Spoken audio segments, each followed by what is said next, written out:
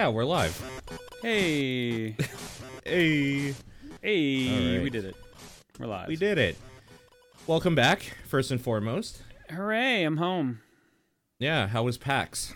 PAX was honestly all right.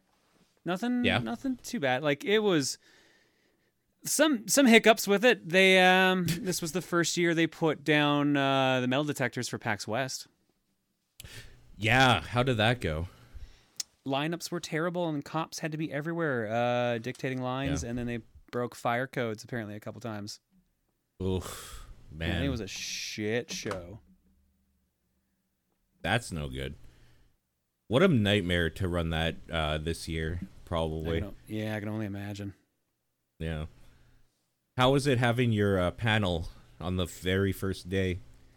Stressful and nice at the same time. Stressful because that means what I normally do is I get to the con, work on the panel, and then we have the show. So I usually get a day or two on it, which meant I had to cram everything in when I got there. Yeah. But it was nice actually having the rest of the weekend not to worry about. It was nice to just be like, day one done, just relax for the rest of the weekend. I saw a tweet about I don't know what it was in reference to. You made a tweet about like Throne Controller is what going to the be the fuck? end of me. Yeah, that's it. That's the one. What happened? Yeah, let's just say the ending. It was recorded, so I won't spoil it. But let's just say the ending of that Okay. show was a bit of a roller coaster. Okay. Fair enough. Well, Let's just say the people something contestants are going to be the interesting reason I die more than anything else. Well, I hope not. I sincerely hope not. So, what did you do at PAX? Did you spend all your time in the classic game room as usual, or did you I walk spent around a bit, good or- chunk of it there, but I actually also did play games this time around. Okay. Cool. Shockingly enough, I actually did play new games. Well, I'll tell you what. I'll say right now that Sean is in Germany, so he is not with us currently. He will be back, I think, next week. And this is the top-down perspective for September 5th. I'm Paul Fleck. I'm John Wheeler. And, I literally what paused did you waiting for play? Sean to respond, realizing, wait, that no. Man, I will say this. Reese got sick. She's got con crud. I'm not sick yet, but I have been so exhausted these past 2 days. Like, Yeah. my When's the body is next probably fighting whatever it is that she got. Probably, yeah. Next con is January. I don't have anything till MagFest. I'm actually so- free for the rest of the year. You get One some time downside off of that then. is, well, sort of. Yeah. Still got a bunch of trips though. At least 2 trips in November, one for TRG and one for American Thanksgiving. Okay. Then we've got. There's another one I can't talk about yet because I don't know if it's happening. Okay. And we're trying to figure out what we're doing for our wedding anniversary as well. The end of this month. Mm-hmm. And Okay. that might also be a trip. So. Oh, it's a trip, all right. It's a trip. But, yeah, you're home. What did you play? What did you play this week? All right. Let me see if I can remember everything in order because I went in a really weird order. First Okay. day, I didn't play anything because it was just working on Throne controllers. Sure. Second day, I went upstairs on the 6th floor because I don't know, when was the last time you were at PAX West? Oh, at least 5 years ago. Okay. So do you remember how up on the top floor they used to have like a small expo hall part and then like the gaming areas and stuff like that? Yeah. Mm-hmm. Yeah, it's all expo hall up there now. Weird. Okay. Yeah. So, but a bunch of the smaller studios are up there. So I Yeah. went and played a bunch of indie stuff.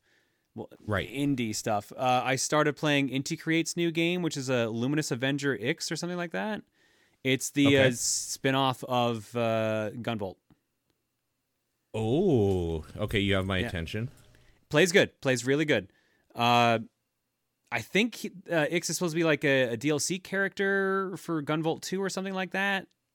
But the way it works is that it's kind of like Gunvolt. You target your enemies and then you can keep doing continual damage to them. But you also have like Okay. a dash mechanic to it. The comparisons that they were telling me was like, think if Gunvolt is Mega Man, then Luminous Avenger is Mega Man X. And it felt fast paced, which was Oh. nice. So I liked it. This is coming out real soon too. Apparently. Yes, I believe so. in like a couple weeks. 26th of September it shows. This looks nice. great. Yeah, no, it played honestly pretty fun. Gunvolt didn't grab me for some reason, the first one, but everyone told me Gunvolt 2 was better. Yeah. Yeah, everyone told me Gunvolt 2 was way better, so and this seems to be way better than Gunvolt 2. So cool. All right. Check that out. You know what? I'm not going to be able to remember the exact order I played things, so I'm just going to start saying them as I remember them. Windjammers 2.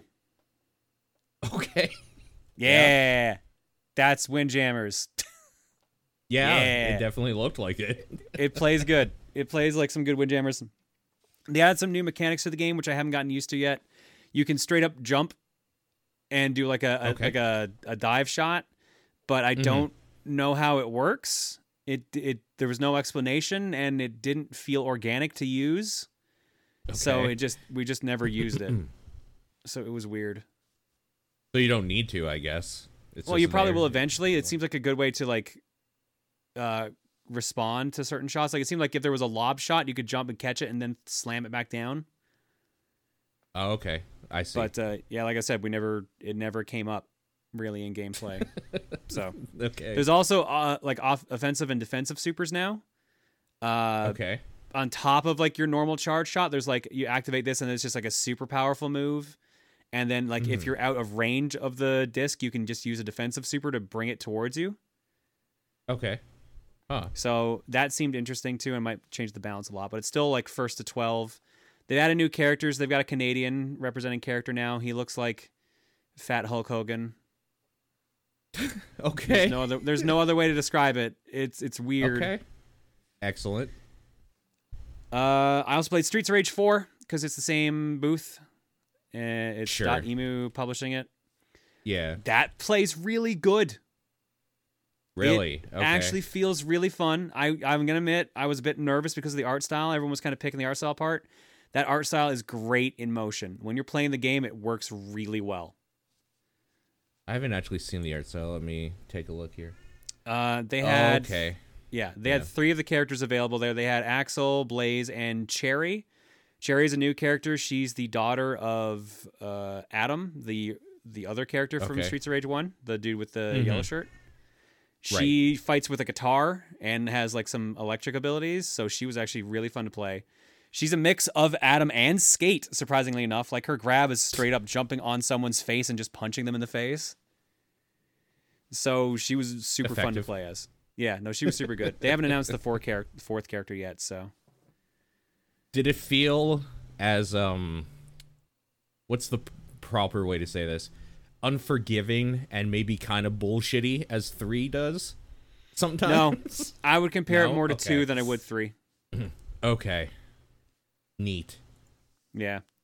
One thing that they changed is, you know those stars you could get in Streets of Rage? Yeah. In 3, they gave you more combos. In this one, it's like a super move you can use. So it's like a screen clearer or like just like something like within your range.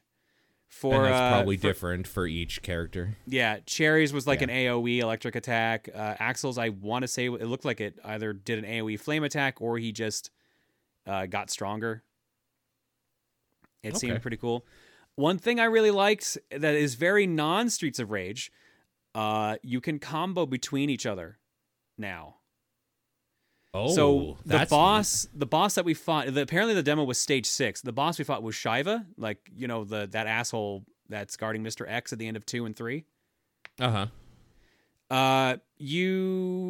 We were able to just like, we got him in the air with some move, I don't remember what, and then we actually just started kicking him back and forth between each other because we were so close together. So we took away half his health bar without him touching the ground, and it was surprisingly like satisfying to do.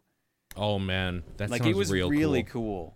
Like, yeah. I'm actually way more jazzed for this game now than I thought it was going to be. It definitely sounds like a nice modernization of that series. Yeah, like that sounds kind of cool. These are all good things you're saying. So yeah, no, I'm real pumped for Streets of Rage 4. I think it looks fine myself. Also, I know like, people were complaining that it looked too Flash cartoony when it first came out, but like, in motion, it is good. I kind of like the Flash cartoony look myself, but yeah, okay, fair enough. That's just where I lay on it. That's fair. I also played one. It's not one shot. It's like one throw or something like that. But it is another Windjammers like game that kind of gave it a more modern spin. They kind of gave it more of like their characters are much more vibrant. Like one of their characters is a cat using a mech suit that has another cat with it. Okay. And yeah, it's weird, but it is literally just a Windjammers spiritual successor that they were working on before Windjammers 2 got announced. So apparently they're both friends with each other and they're kind of working on their games together. That's cool. But I forget. I thought it was like one shot, one throw, something like that. I literally can't remember the name, and I know one shot is a different game. But it was surprisingly fun. But it didn't feel as clean as Windjammers did. If that makes sense. Because the game... Yeah. Yeah, like the dashing was not as forgiving. It was just really... just slightly off, I guess, if you're too used to Windjammers. Oh, okay. I see, yeah. Sorry, I'm trying to look it up here as well because I'm Shot curious. 1. So I was right about the words. I was in there in the wrong order. Shot 1. All right. That's kind of funny. Well, that explains why I thought it was one shot. Yeah. Shot 1.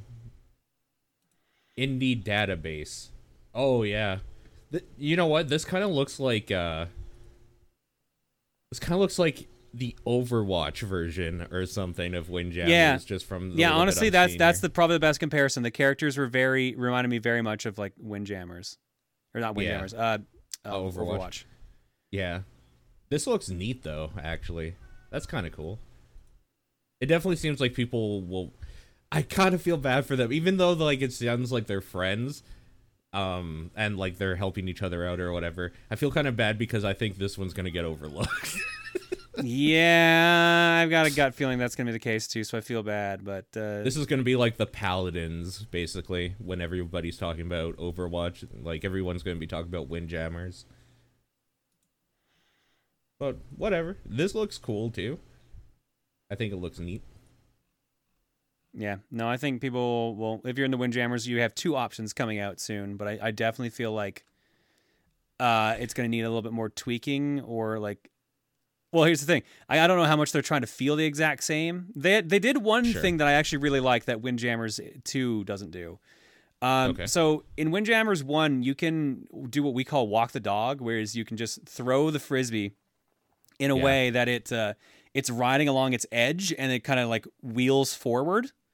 What they do in shot 1 is that if you counter that grab, you can throw it back and still be doing that shot, so it keeps the momentum from that and becomes like a combo race to do it. It's actually was surprisingly fun.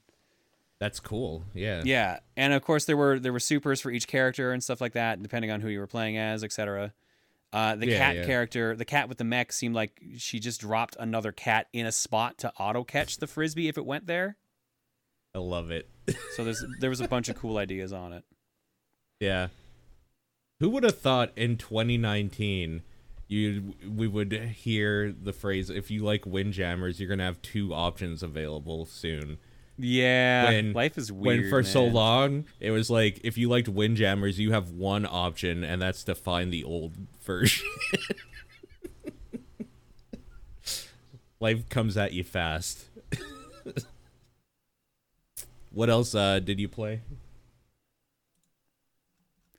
I spent... no, I'll get to that after. I got to play Shovel Knight... shoot, what's the multiplayer one called? Shovel Knight Showdown or something like that? Yeah, that sounds familiar. There's so many Shovel Knight things that are going on now. I don't remember what's what. Shovel Knight Showdown is correct. Okay. So this is the multiplayer mode for Shovel Knight, like the arena battle mode. It was fun, but it was exactly what you expected to be. It was an arena battle, like you pick a character and then you fight amongst each other while trying to get treasure.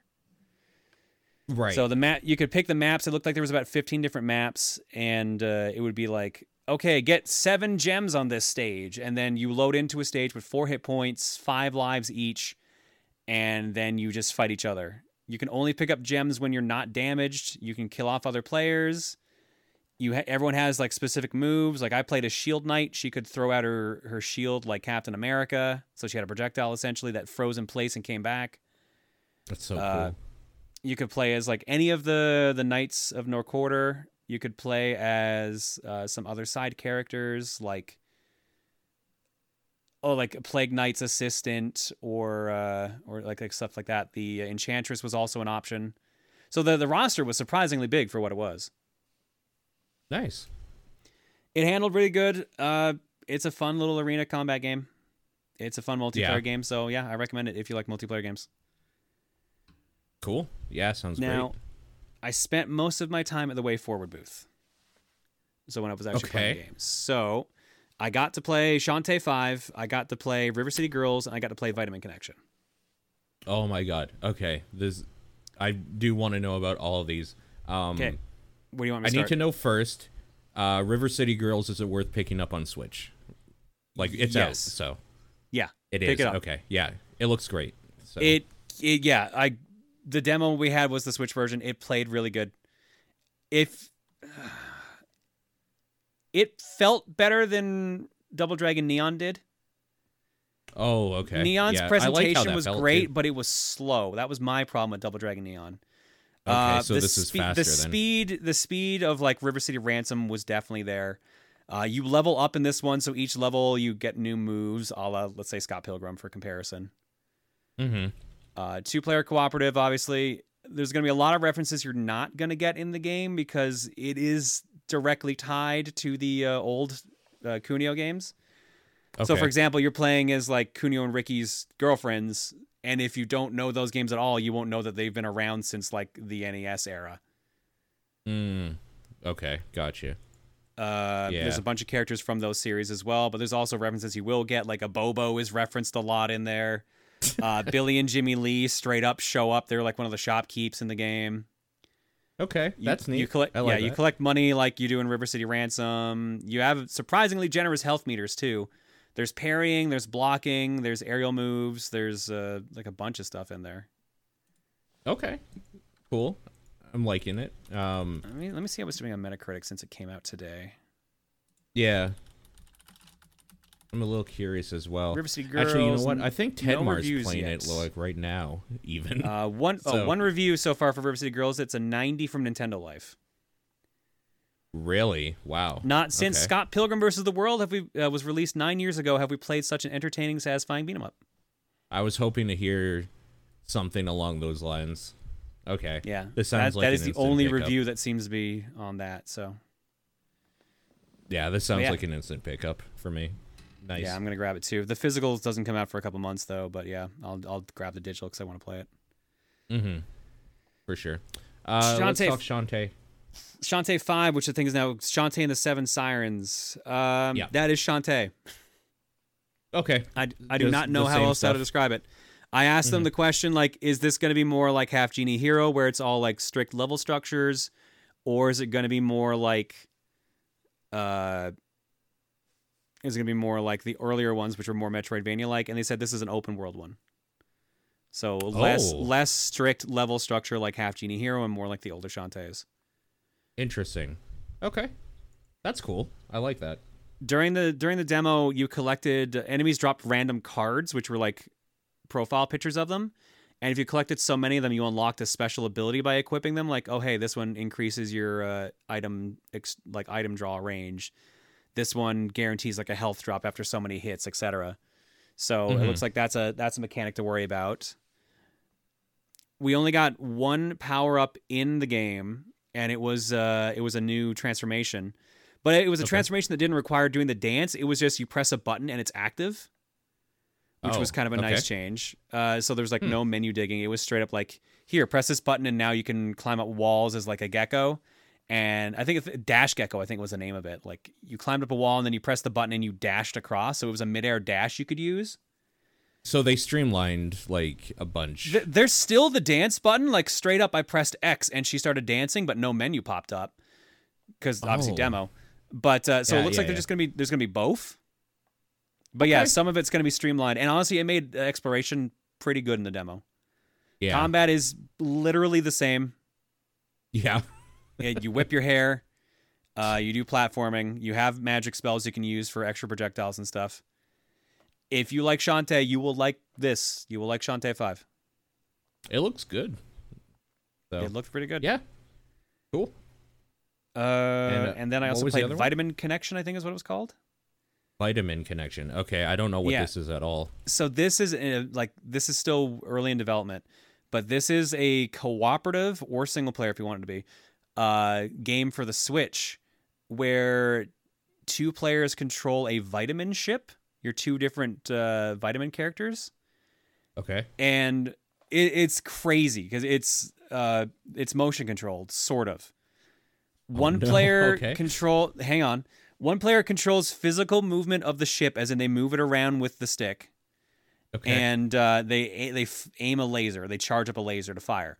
The other player uses the control stick to aim the laser to fire, and they rotate the Joy-Con to control the tilting of the ship. Okay.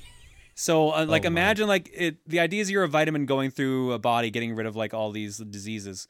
So, you imagine you're going through, and then suddenly the platform wants you to go up, so you have to tilt the Joy-Con so the ship tilts like this, so you can pilot up through it, while also firing lasers to the vitamin lasers to destroy all the viruses. It was fun. It was, as the person who ended up with the tilting portion, it kind of sucked.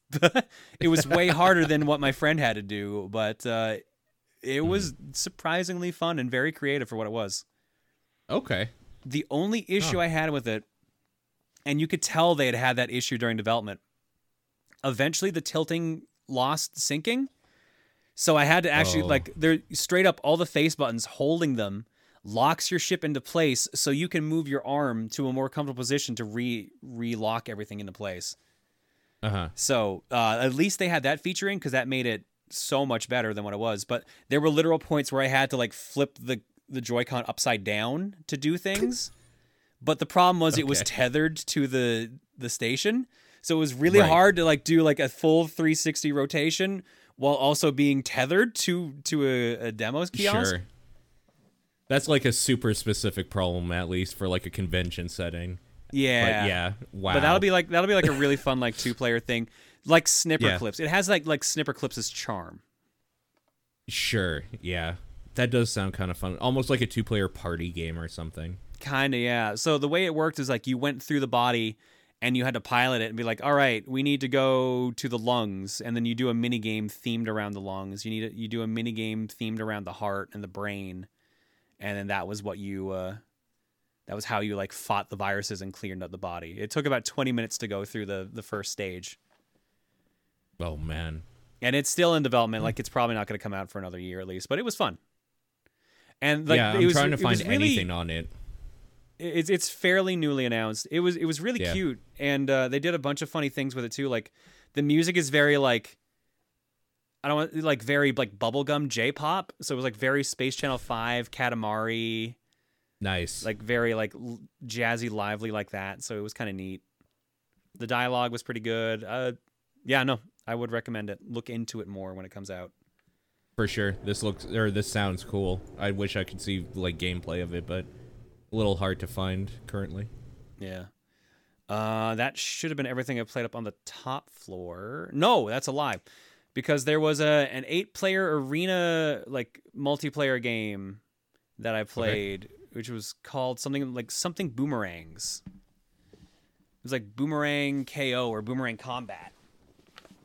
The idea was that you were a bunch of different food items, and you had boomerangs. So you had to go defeat the other food items in these top-down arenas. You could either Boomerang melee with the boomerang. What? Boomerang Foo?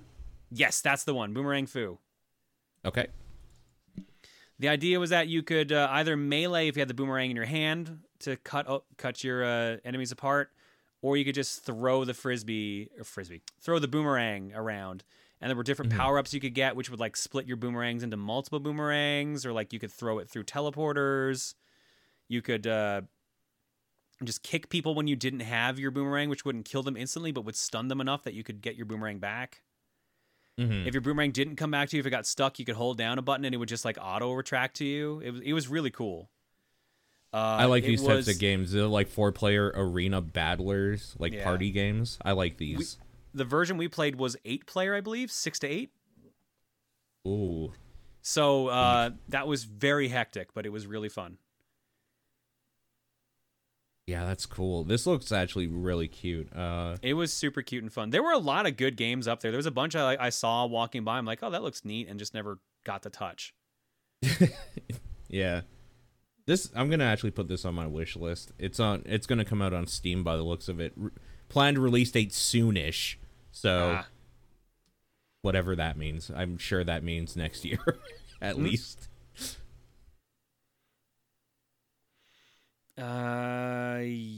Yeah, that would be all the things I played upstairs. On the main show floor, that's where everyone was waiting for stuff, honestly. Yeah. But I need to know, how was the line for Final Fantasy? I would know because I skipped it. I got in there. I actually got to play it. Nice. Okay. Let's talk about that. I'm curious. Right. So one of my friends has a contact at Square, and he was like, "Yo, why haven't you played 7?" And he's like, "Because I don't want to wait in line." He's like, "All right, well then don't wait in line. Here, you're a streamer. You should have this contact." So they got me in on a slot, and I played Final Fantasy VII Remake, and it's good. Are you asking me? I was surprised, honestly. Yeah. I liked it more than I thought I was going to. So, okay, wait. First of all, you weren't on, like, the hype train then, really? I mean, I was on, like, hey, this looks good. Yeah. But I hope it actually plays good, because I'm looking at this and it just looks like Kingdom Hearts combat. And it's more fleshed out than that, which I'm like, thank God. Okay. So, the demo we had was the beginning mission where you go into the reactor and set a bomb, and then you have to fight the Scorpion tank. Sure. So it was just like an abbreviated version of that. Okay. You had access to Cloud and Barret, and the way it worked was that you ran around as Cloud, and you could do the square button did like melee attacks. Hitting enemies or just in being in combat period would raise your ATB gauge, but if you hit enemies, it raised it faster. And raising your ATB gauge, you get 2 separate sections, and each section would let you do a certain move. Like, okay, if you had a level 1 ATB meter ready, you could do like Braver. If you had a level 2 ATB meter ready, you could do like a triple slash move which hit everyone. You had to use ATB to also use items and use magic. So you could melee all you want, but if you're in combat, the only way to heal or to use magic was to build up that meter. So it's a nice marriage of physical combat, like the Kingdom Hearts attack style, and Final Fantasy turn-based style, which was kind of neat. You can block, but like in a way that works. It sounds like what? But like in a way that actually sounds like it works, because I hated how they tried to do that in 13. And it felt gross. This sounds like kind of nice. This is a better merging of that than 13. Yeah. And one of the things they did, which I knew they had said, but I'd forgotten about, you can just switch to any character whenever you want, as long as they're like in your party at the time. So in combat, you can switch to Barret, and Barret plays differently from you. He can't run. Because obviously he's a big bruiser dude, but he can shoot from a distance. His ATV moves were different. His spells that he equipped were different. He had moves that took up the entire bar, but they shot literally everyone, just like a bunch of stuff like that. It was surprisingly good, and you could tell the game they wanted you to switch between characters at times. But even if you weren't, the AI control of the other characters seemed kind of smart. Like they were doing moves to help. God. They weren't maybe doing like, okay, this enemy needs you to use thunder right now, so to weaken it. It wasn't doing that, but it was still attacking enemies and like using items and stuff like that if you needed them to. How on the fly is the switching between characters? Instantaneous. Like pretty instantaneous. It's literally just press down on the D-pad and you are in control of the other character. So knowing that, it wouldn't be like out of the realm of possibility to maybe assume there might be a boss where like you need to do a thing with a character, instantaneously switch and do something else like between them to like take it down Oh. or something. They'll definitely have to do that. And there was a mechanic Yeah. too that also kind of went into something like that. Your certain characters and bosses can grab opponents, or grab you rather. Oh, So like as Cloud, you can be meleeing the Scorpion tank, and then it'll grab you in its arm, and then you lose control of Cloud. Like he can't do Yeah. anything. If you don't do anything for like 10 seconds, you take heavy damage. So it gives you a chance to switch to one of your other party members to do enough damage to free them, or like use their weakness or something like that to try to free them. that sounds so cool. So The yeah, honestly, like, possibilities. yeah, I was legitimately impressed with this. I was like, I was way more invested than I expected to be, and I am actually now hyped for Final Fantasy VII Remake. It sounds like it opens up doors to like making it kind of like a strategy combat game too in a lot of ways, on how you like build, not like a run necessarily, but like how you build your character. This sounds real cool. Yeah. Honestly, it sounds No, good. like I liked it better than Kingdom Hearts. Lineback in the chat says the combat system for 7 Remake is being designed by the same person that did the combat for Kingdom Hearts 2. Well, I like Hearts 2's combat way better than Hearts 1, but 3 didn't grab me for some reason combat-wise. So I'm wondering if they were involved in that. But like it feels like a even more fleshed out Kingdom Hearts like combat style. Nice. So honestly, it is a good merging of Final Fantasy and Kingdom Hearts styles in a pretty good way, honestly. This sounds like it might actually be a pre-order. I don't usually pre-order games, but everything I've heard has been good. Yeah. So it's all going to be based in Midgar. If you know your Final Fantasy VII lore, I think it's straight up to the point where you leave Midgar, which means there's no gold saucer or anything like that. But it is fleshed out enough. It is 2 Blu-ray discs worth of game. So they're adding a lot of content and fleshing out a lot of storyline stuff. They did a lot of fleshing out of the story in general. There's an English and Japanese voice track. English Cloud seemed all right. English Barrett, I'm 50-50 on. Okay. There were some things I didn't like his voice for some lines, and some other lines where he was spot on for what I would have felt Barrett would be like. And then I wonder if they realized that so many people called him Mr. T when they played the game, because he even did like a I Pity the Fool style line at some point. Oh God. Yeah. Or like just that kind of delivery. Yeah. But no, I liked it. I liked it a lot. I liked it way more than I expected. So, contrary to how people have acted, knowing that there's going to be multiple parts, I like that this is all just going to be in Midgar to begin with, because Midgar is big enough that like I really wanted to see that fleshed out. But Midgar is a significant chunk of Disc 1 from what I remember. It's huge, yeah. But like it's like at least like a third, if not half, right? I think so, yeah. It's been a long time since I played through 7. Honestly, it's like at least half of that whole game. Like the other parts are neat, but they all make up like the rest of the game, right? You're spending a lot of time in Midgar, so I don't know. I really wanted to see that city really fleshed out and like kind of built properly. So I'm okay with it being split up and like they're focusing strictly on that and then focusing on the other thing. I think people are just wanting the whole game and getting ahead of themselves, and I can understand that too. Yeah. I'm just curious. The real thing is, how long is it going to take for the rest of the parts? That's the thing that's going to be the big break for this. Yeah, that's true. Like 2025, we're seeing like more info. Maybe that's too long. That's way too long. That is extremely too long. Yeah, so we'll definitely have to see how that goes. It is refreshing to hear people, because I was cautiously optimistic. I remember seeing the combat and just being like, this looks fucking great. How are they going to screw it up? And to hear that they didn't from a lot of people, including you, I'm pretty hyped now. So yeah, if from the chunk that I got to play, if the rest of the game is just more fleshed out stuff of that, it's worth a buy. Nice. And if you like Final Fantasy VII, really, right? That's also a very important kicker there. Sure. All right. Anything other else? than that, that was the big thing I played. Otherwise, I played Burger Time Party, which is a multiplayer Burger Time game. Okay. So like it's like a weird arcadey party game of Burger Time.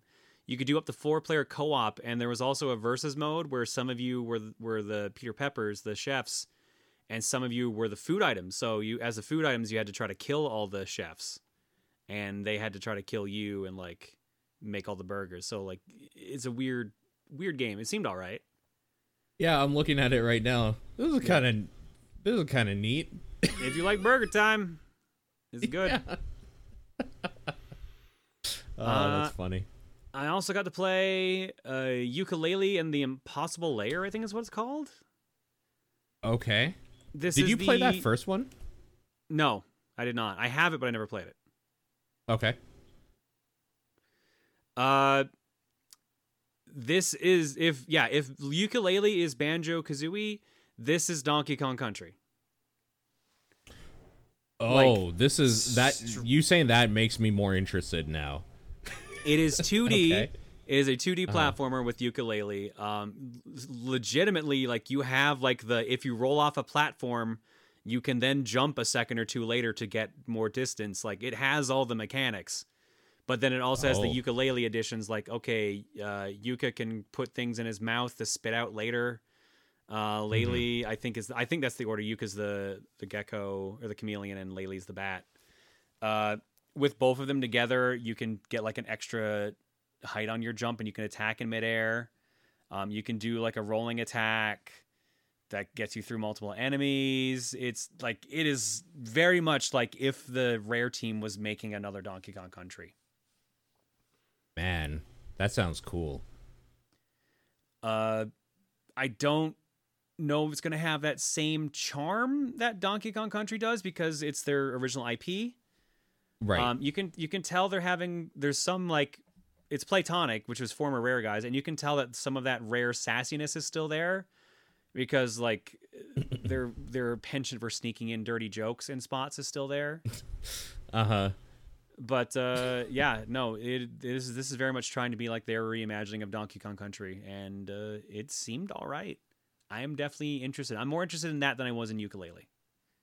Sure. Yeah, no, this definitely looks pretty good. And also it's like kind of like cheap Donkey Kong Country, which is like not a means to like try to bring it down or anything. I just mean that it's like half the price of one of those games. It's like a $30 game.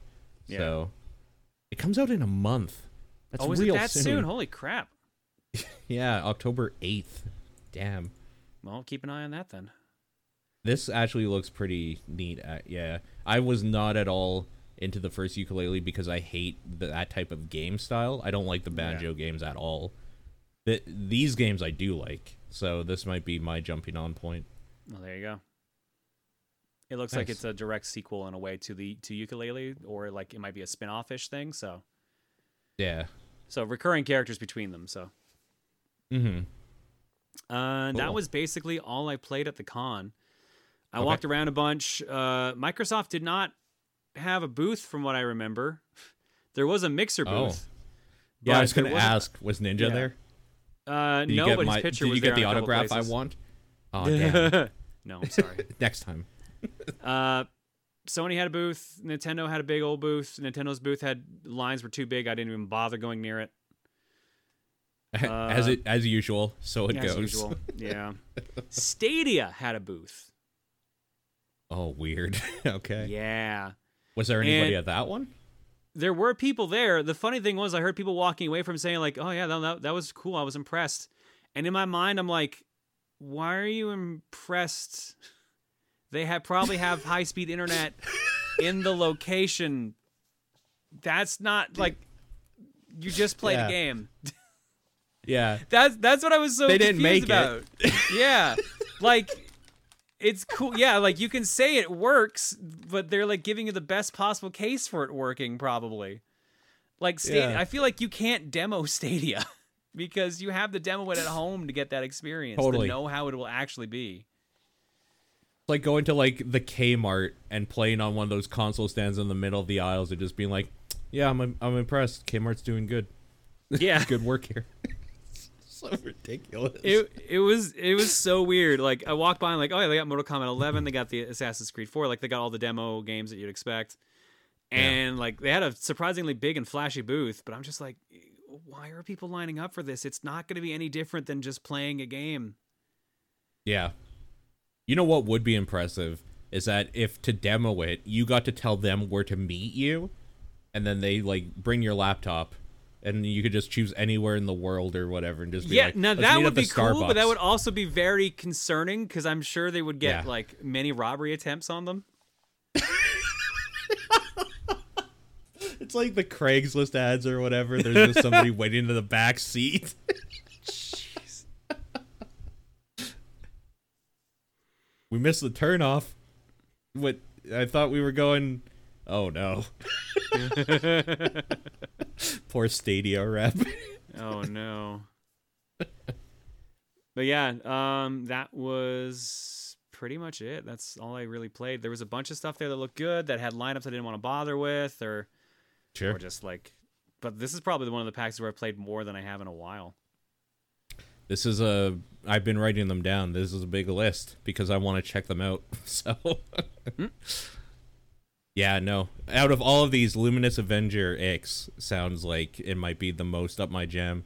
That's not out yet, because River City Girls I'm super stoked for. Yeah, I'm going to probably download that after the show. But Gears of War 5 came out, so I'm going to be playing that as soon as I can. Yeah. Yeah, I'm sure we're going to all three be talking about it next week. So yeah, that'll be exciting. Although I gotta get some stuff ready for tomorrow's stream. So yeah, because you won't have that much time then. Yeah, I'll talk about that in a bit later when we get to news. But yeah, that's basically all I've been playing. Oh, okay. For me, it was the week of wrap up. I finished Control. How was it? That game felt like when they pitched it and what they really loved in it were all the side mission things.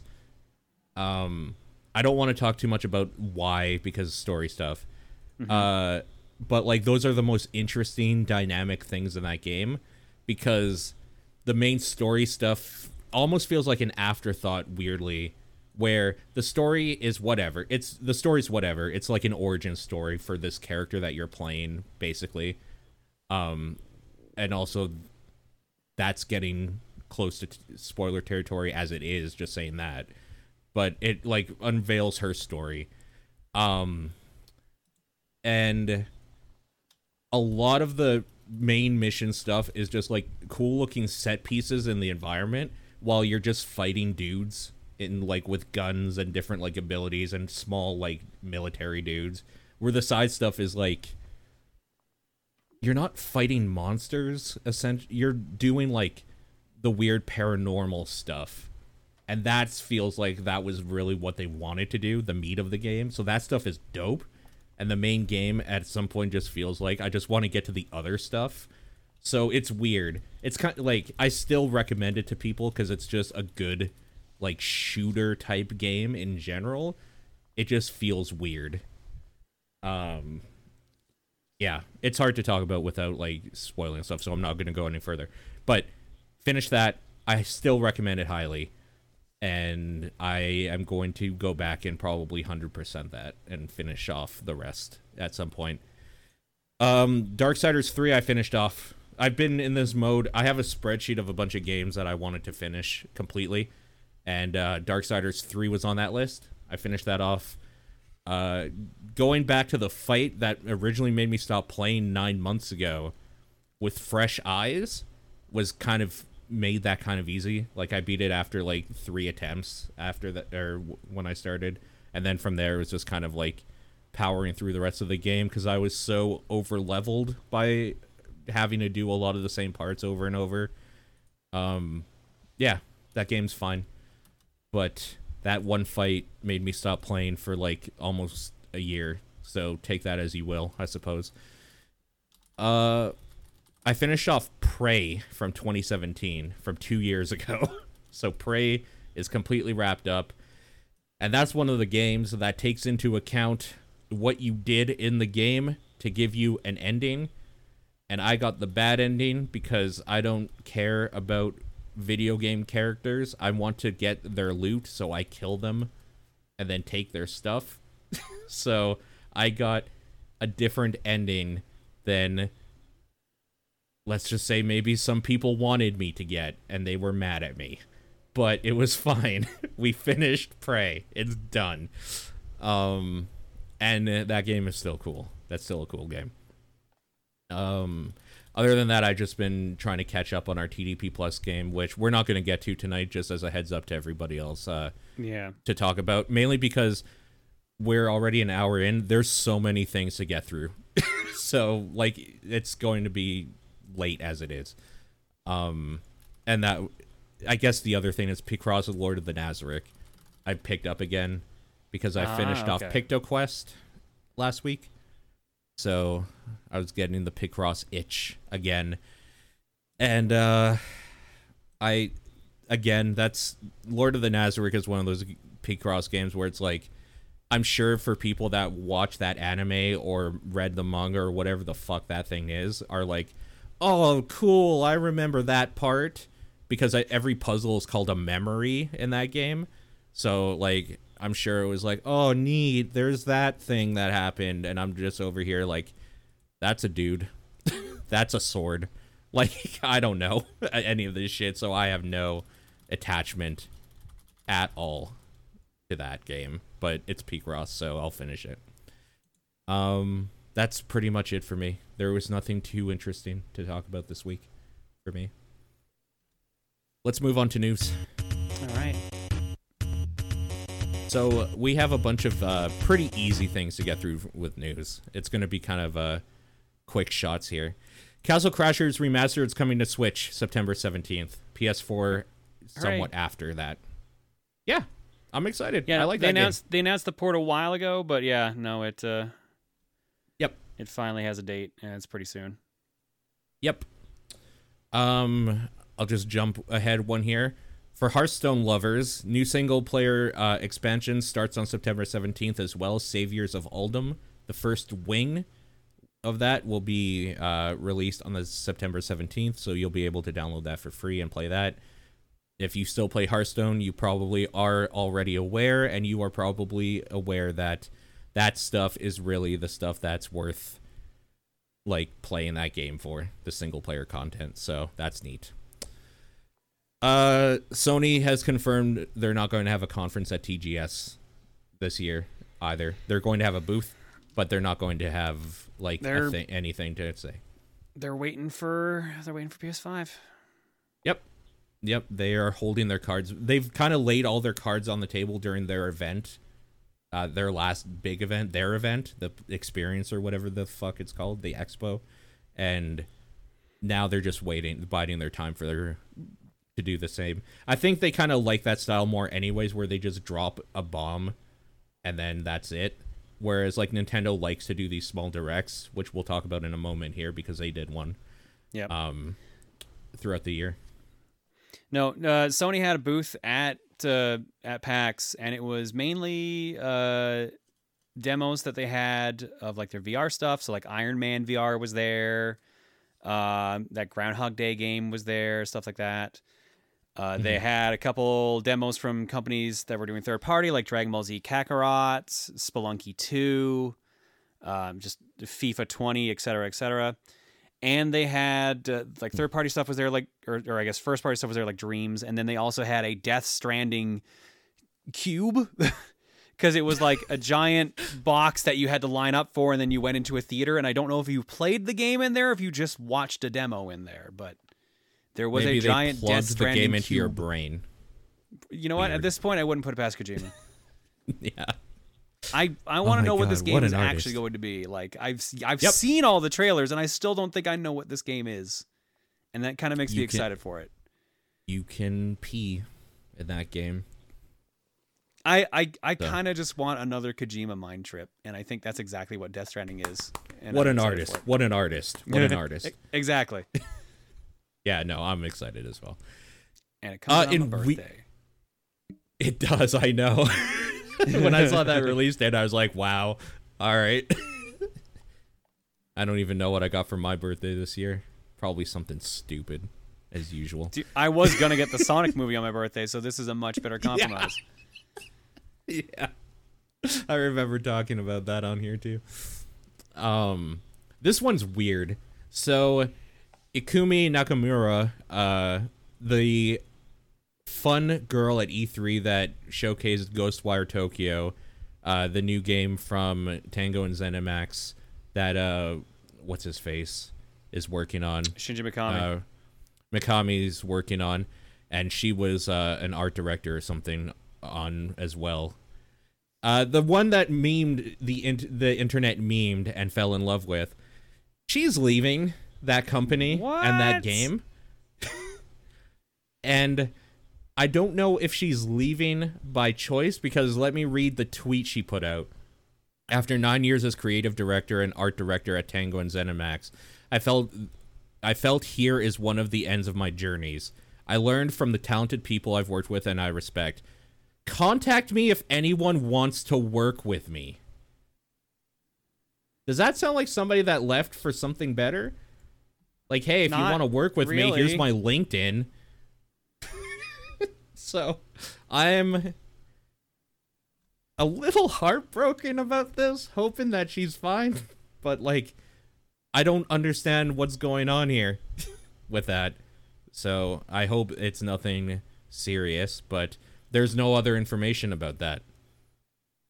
It says here it's unclear where that leaves Team Tango working on Ghostwire Tokyo, so we don't even know if, like, everything's going okay with that game, what the hell's going on at all. But she is leaving that company and that game behind, so we'll have to see what happens there.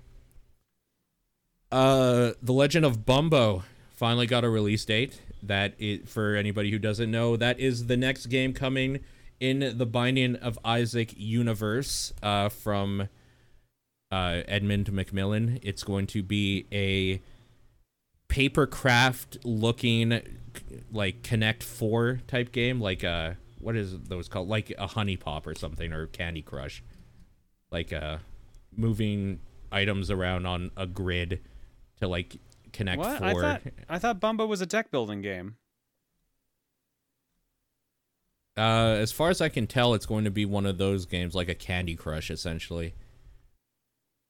Maybe a little bit of both in there. For another combat turn-based, using Match 4 puzzle format alongside a series of powerful spells, which Bumbo can use to attack, defend, and gain mana. Oh. Maybe a little mix of both, even. Okay. So this was on demo at PAX. This was at the Nicholas booth. Mm-hmm. But I just didn't stand in line for it, because I was like, oh, hey, sure. Cool, that looks like the bum from Isaac, and sure enough, it was. It is, yep. Well, you won't have to wait in line, because that comes out November 12th. Release date was given out, and it's this year, which is surprising, because not much other information has been given about it up until now. So that's neat. I'm going to probably look into that, because I generally like what they put out and that universe of stuff, if nothing else, and it'll probably be cheap, like an indie title sort of thing. So Magic the Gathering Arena gets its full release, gets out of beta on September 26th to coincide with the new expansion of the game. And with that means also that if you've been playing the beta and got cards through it and whatnot, those cards are probably going to not work. Well, they're not going to be in standard anymore, because they are rotating out Ixalan, Rivals of Ixalan, Dominaria, and Corset 2019. And, like, they're still going to be in the game, but they're going to go the Hearthstone route of, like, there's only certain modes where you can play the older cards, because the new standard set is going to come out at that same time, and they're going to do the rotation. And that new set is called Throne of Eldraine, or something like this. So, yeah, if you're into that thing, that is coming out September 26th. Let's talk about the Nintendo Direct. Did you watch it? Yes. All right, there's a swath of things to talk about here. So, the leaks for Overwatch were confirmed just with a cold opening. Overwatch is coming to Switch, because of course it is. So, yeah. If you wanted to play Overwatch on your Switch, you will be able to kind of soon. I don't remember if they set a date or anything, but They did show that there's going to be some weird It's October motion something. control. It was like next month. Next month. Okay. There's going to be some like motion control or something abilities with it. I don't know. When I saw October this 15th. October 15th. October 15th. Okay. When I saw this, I was like, this is not the way I want to play Overwatch, but good for them. So, also things that are not up my alley, but good for them because it looks like a good game. Luigi's Mansion 3, just more about that. I don't like those games myself, but if I did, this looks great. So, Yeah, that comes out on Halloween. on Halloween, yeah. Do you like those games? I think you do, right? Or you? Yeah, did. no, I liked Luigi's Mansion 2. Okay. One's all right. I haven't beaten the second one, but I beat the first one, and Yeah. this looks like more of a return to form to the first one, which is better in that aspect. 2 was more bite-sized because it was handheld. This one's trying to look like a combination of both, which might be the best way to go. But yeah, I am invested in this, and I will play this when it comes out. It, like, just from the little bits and stuff they showed, the art design, everything looks on point for this one. So I kind of wish I just liked how those games were. That's fair. Yeah. This one was interesting to me. Super Kirby Clash, aka Kirby Monster Hunter, is out. Yeah, so this is another fleshed out version of a mode that was introduced in Kirby Triple Deluxe, I think it was. Okay. It was that, or it was Planet Robobot. But this is a bonus mode that they turned into a more fleshed out version you could buy in the eShop for the 3DS, and then this is another fleshed out version of that. Right. Okay. This is also free to start, so I'm guessing the reason for that is so you can get in and play with your friends. All 4 of you get addicted, and then you all buy it. Is the idea probably there?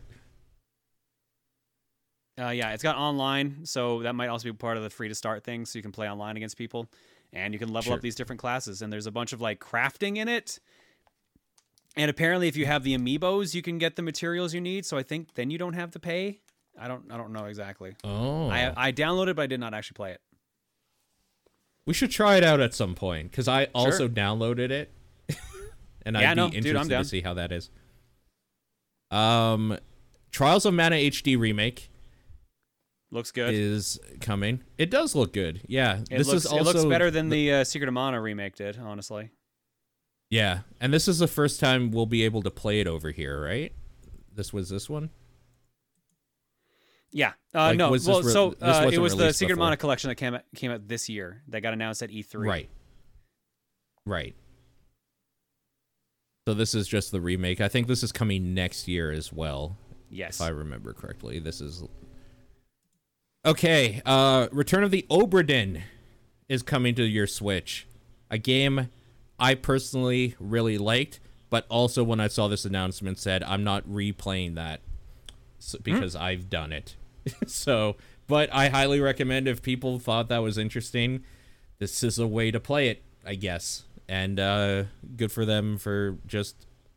Honestly, the thing that you should walk away with Nintendo is good for them for making up for how much they fucked up on the Wii U with third-party support and just getting all of the third-party support. Even if maybe the game looks like fucking trash, let's say, on the Switch. At least it's there if you want it, I suppose. Witcher. Little Town Hero information came out. The new game from... That was Game Freaks, right? Yes. Yeah, the new Game Freaks IP that was just called Town before, as its working title, is officially called Little Town Hero. And it looks like a jumbled, messy Pokemon to me. I don't know. I didn't fall in love with how that looked myself. Do you have any thoughts on that one? I need to see more on it. It seemed like you could have some fun. It seems more like a slice of life game than anything. Yeah. Yeah, that's probably fair. It seems like it's probably not going to be for me, that game. But I guess the big thing that people are excited about is that Toby Fox did the music on it, which is good because Toby Fox does good music. So, at least that's something to look forward to. This one surprised the hell out of me. Super Smash Bros. Has Terry Bogard. Hell yes, my boy Terry. Hell yeah. So when they like did this announcement and they showed like SNK, I was like, oh god, they're opening a box of worms now. Holy shit. And then they kind of go through all these like big characters, and I was like, where's it stopping? Like, who's going to be it? And then they show like just kind of like a second of like Terry. It's like, oh, of course, the mascot. Yeah, Terry makes the most sense. Why would you think it would be anyone else from SNK other than Terry? I thought they were going a weird direction, but like, no, this is great. This is I will give it that fantastic. the intro they did, the trailer for that with the letter like being based off of the intro to like KOF 94 and then just everyone trying to grab it and failing was really funny. I especially love that they did the bit with Geese where he just fell off the tower trying to grab it. Like that was really powerful. I really like that intro too, or whatever you want to call it, the announcement. It's so good. It was so good. Yeah, that got me super hyped up. Actually, and then they were just like, sorry, go on. I was super pumped for Terry. Terry's one of my favorite fighting game characters. There was a leak a couple days earlier. Nintendo Europe accidentally put up legal information for the DLC, the fourth DLC character that mentioned SNK. They accidentally put SNK's like copyright info on it. So they said it was a mistake and said it was referring to like some other DLC for an SNK game that they were trying to put it up for. But yeah, no, that basically put the idea in most people's heads that it was going to be Terry. And sure enough, a couple days later, it was Terry. So yeah, no, it's real cool. I just want to bring up what Professor Mitchell said because that's kind of how I felt too. I thought Terry being a little too close to Ryu and Ken was probably why they would go a little weirder, but it totally makes, like, as soon as I saw him, I was like, of course they would go with Terry. Like, why wouldn't they? So, like, that I will admit is my biggest concern, that Terry is going to feel a little too much like Ryu and Ken, but Terry's movesets are also much more energetic than Ken and Ryu's are, for lack of a better term. Like, they're faster. Like, I assume they're going to give him Power Dunk. They've already shown they've given him Burn Knuckle, which is pretty fast to begin with, and Ground Wave. So he's going to play differently. Sure. Oh, yeah. The real question is, like, what's he going to have for recovery? Is it going to be Rising Tackle? Is it going to be all these other things? Like, will he feel different, or will he be like Ken and Ryu and, like, be traditional 2D fighter style? Right. I don't know. And the real battle going on online right now is like, what's his final smash going to be? Is it going to be Buster Wolf? Is it going to be Triple Geyser? Or is it going to be Power Geyser, etc.? Or is it going to be like an SNK tag thing? And will he have alt costumes of his like bomber jacket Wild Wolf look? Or will he have female Terry as his alt? Because everyone's been going on about that joking character lately too, including my wife. I've been of the camp of like that would be hilarious, but we're getting Wild Wolf at best. Yeah, probably. Female Terry though. Damn. Anyway, I guess along with that, they also announced that hey, more characters are coming because Sakurai is chained up and we're gonna utilize him until he dies. He's not allowed to be free. Yeah. So there's no information about the fifth character or the fifth new character yet, but they have announced that more are being developed, so we will be getting many, many more, I'm sure, in the future. Yeah. Which makes sense. So they also announced that home run contest has been added to the game as well. But did you see this was going around today? Someone made a random post on the internet 3 weeks before. Oh, no, I guess... I think I'm jumping the gun because there's another thing from Smash. Let's talk about the other Smash thing now because while everyone was excited about Terry, or I guess I was excited about Terry, a lot of people were like, "Who is that?" There was another announcement that the internet was a bit more excited for. They announced new DLC costumes for Mii's, including Goemon, Team Rocket grunts, and Sans from Undertale. Yeah. That blew up my Twitter feed. Yep. Sans from Undertale is a Mii Gunner costume, and if you download him, you also get a remix of Megalovania, which is also playable in Smash, like the song. Yep. Makes sense. Especially since all that music is in that game. You could just use that game and your Switch as a portable, like, music player currently, and it would be great. So, yeah. So yeah, that was weird. Undertale's got some rep. Sans is in there even as a Mii costume. But there was a post apparently someone made like 2 weeks before the actual announcement. And it was like a joke response to like what the Smash reveal was going to be. And they literally called Terry, they called Sans, and they called Home Run Derby all being dropped in the direct, in the next direct. And then they also said that Geno was character 5. Now, I trust Smash leaks like not at all at this point. Right. But the fact that they got 3 of those 4 right 2+ weeks before the actual announcement is a bit suspect. It's either someone's really good at guessing, or that might have been an actual leak. Yeah, I think that might be a leak. Man. So if Geno does end up being character 5, that would be the case. But yeah, we'll see. I'm gonna call it right now. It will be. Well, here's the funny thing. Here's the absolutely fucking funny thing about this all. If Geno gets in, he's been in 2 games.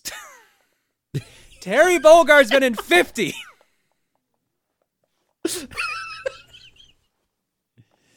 Who? Really? It. Oh my god, I hate everything. Man, I hope that happens. Oh, that would be kind of neat, though. And then make you wonder, why didn't it happen sooner? Weird. Geno would break the Fire Pass's weird thing of being entirely third party? No, because Square Enix owns Geno. Yeah, that's not a Nintendo That's thing. Why he hasn't been in anything else. Yeah. Literally, the only other game he ended up in was, not counting previous Smash DLC, was Mario & Luigi Superstar Saga, and they had to put credits to Square in for his appearance, and it was just in a background appearance. He is third party, as much as Nintendo fans like to think he is not. Yeah. It's easy to see that confusion, though. Being from a Mario adjacent game. Okay. They showed a little bit more about Link's Awakening, specifically the amiibo that's coming out with the game. And I'm still riding that fence on if I love that art style or not, but that I like that game, so at the end that should be all that matters, right? Hopefully. So, yeah. I don't know. I go back and forth on it all the time. I'm either like, yeah, you know what?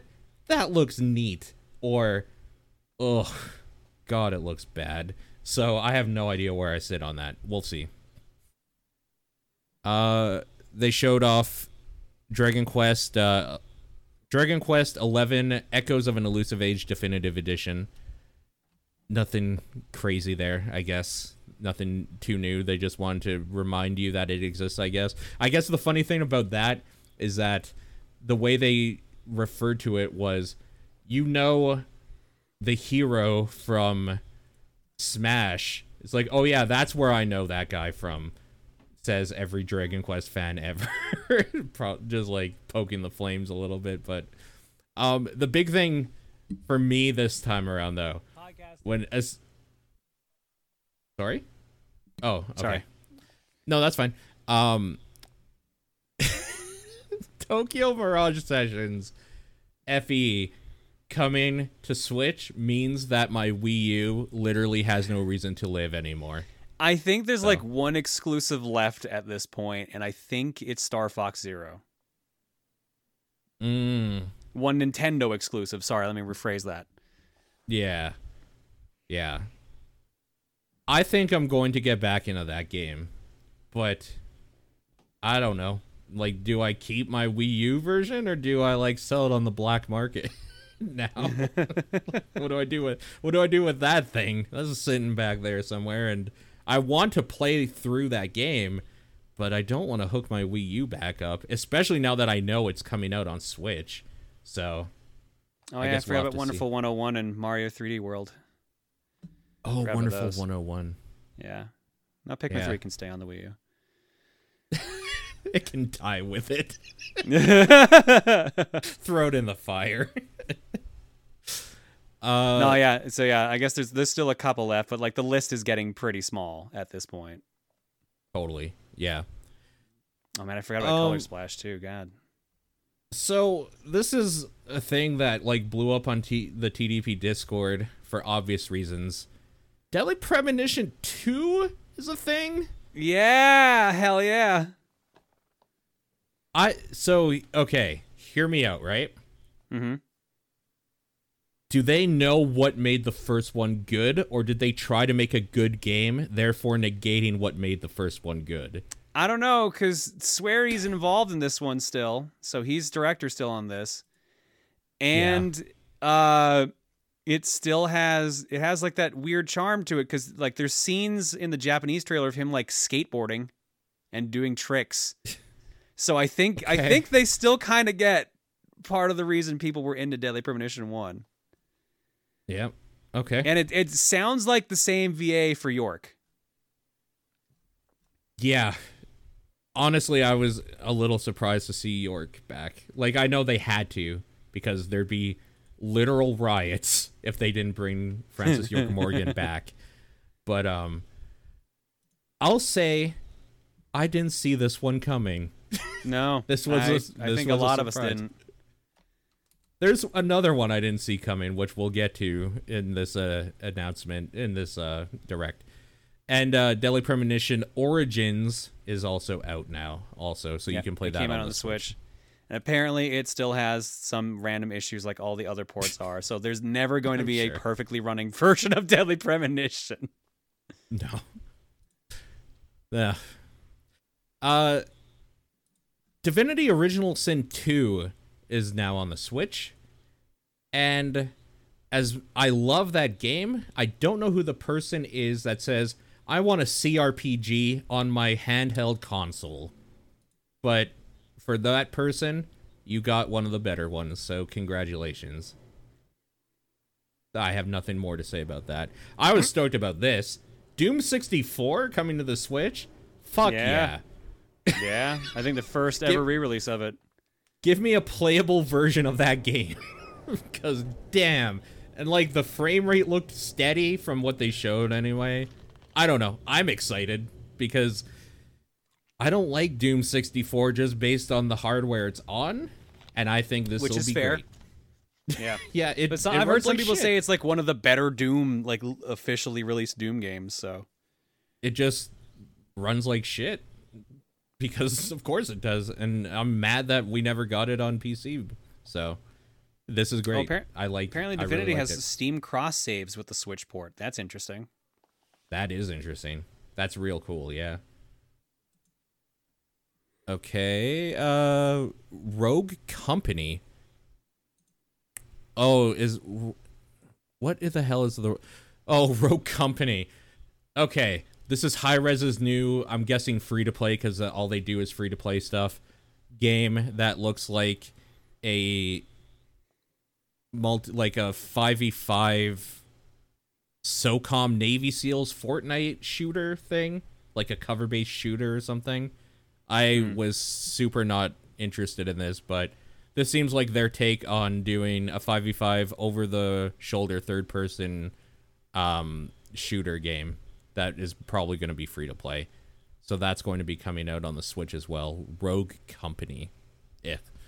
More information about Pokemon Sword and Shield, primarily about Pokemon Camp and making curry this time around. So for me, this was just more, this is not what I care about. So I'm waiting through this patiently for more information about other games. Do you care about Pokemon Sword and Shield at all? I'll probably play it a bit when it comes out. How do you feel about curry mode or whatever? I don't know why they were so excited about curry. They're very excited about it. They're extremely excited about curry. But playing it, I could pass. I'm gonna have curry tonight probably. So, this was the big news for a lot of people. I'm sure you included, me included. Nintendo Switch Online getting Super Nintendo games. This had been teased for months, so I'm not surprised. I'm just glad it finally has been announced. Yep, it's about time. They also released all of the games that are going to be available here. Of course, I would bring up the one thing that doesn't have the list readily available. I Here got we it. go. Don't worry. Give me a sec here. Okay. I'm Okay. trying to find it where it was in that video. Got it. All right. We got Brawl Brothers, Breath of Fire 1, Demon's Crest, F-Zero, Nice. Joe and Mac 2, Lost in the Tropics, Kirby's Dream Course, hell yeah, Kirby's Dream Land 3, Pilot Wings, the original Star Fox, Stunt Race FX, Super EDF Earth Defense Force, not related to Earth Defense Force, Right.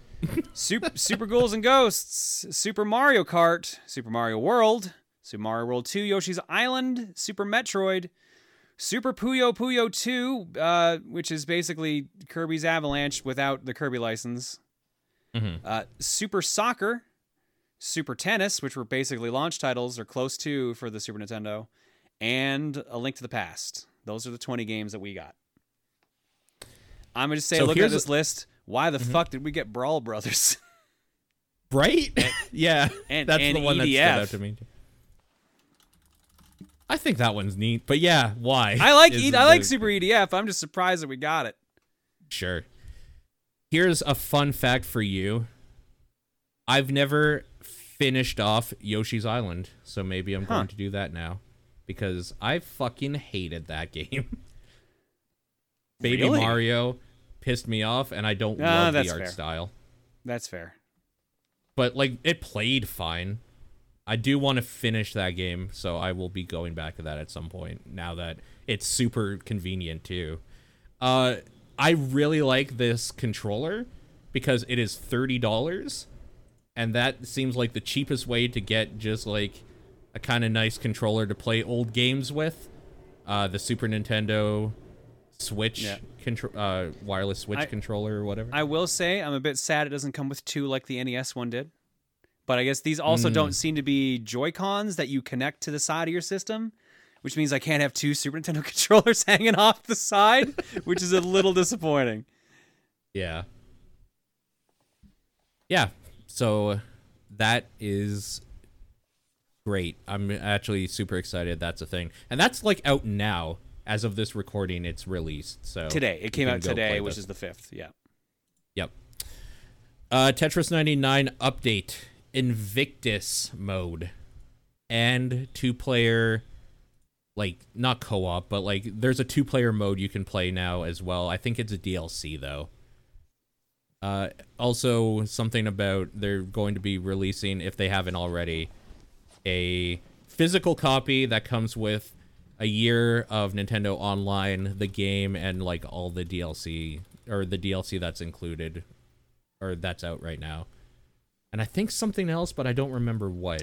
There was the 8-player local wireless mode. There was that 2-player cooperative mode. And there was the Invictus mode, where if you've won an actual Tetris 99, it's the harder mode, basically. And then they're also adding a bunch of stuff like backgrounds. I thought was kind of neat. I really like that, like some new backgrounds.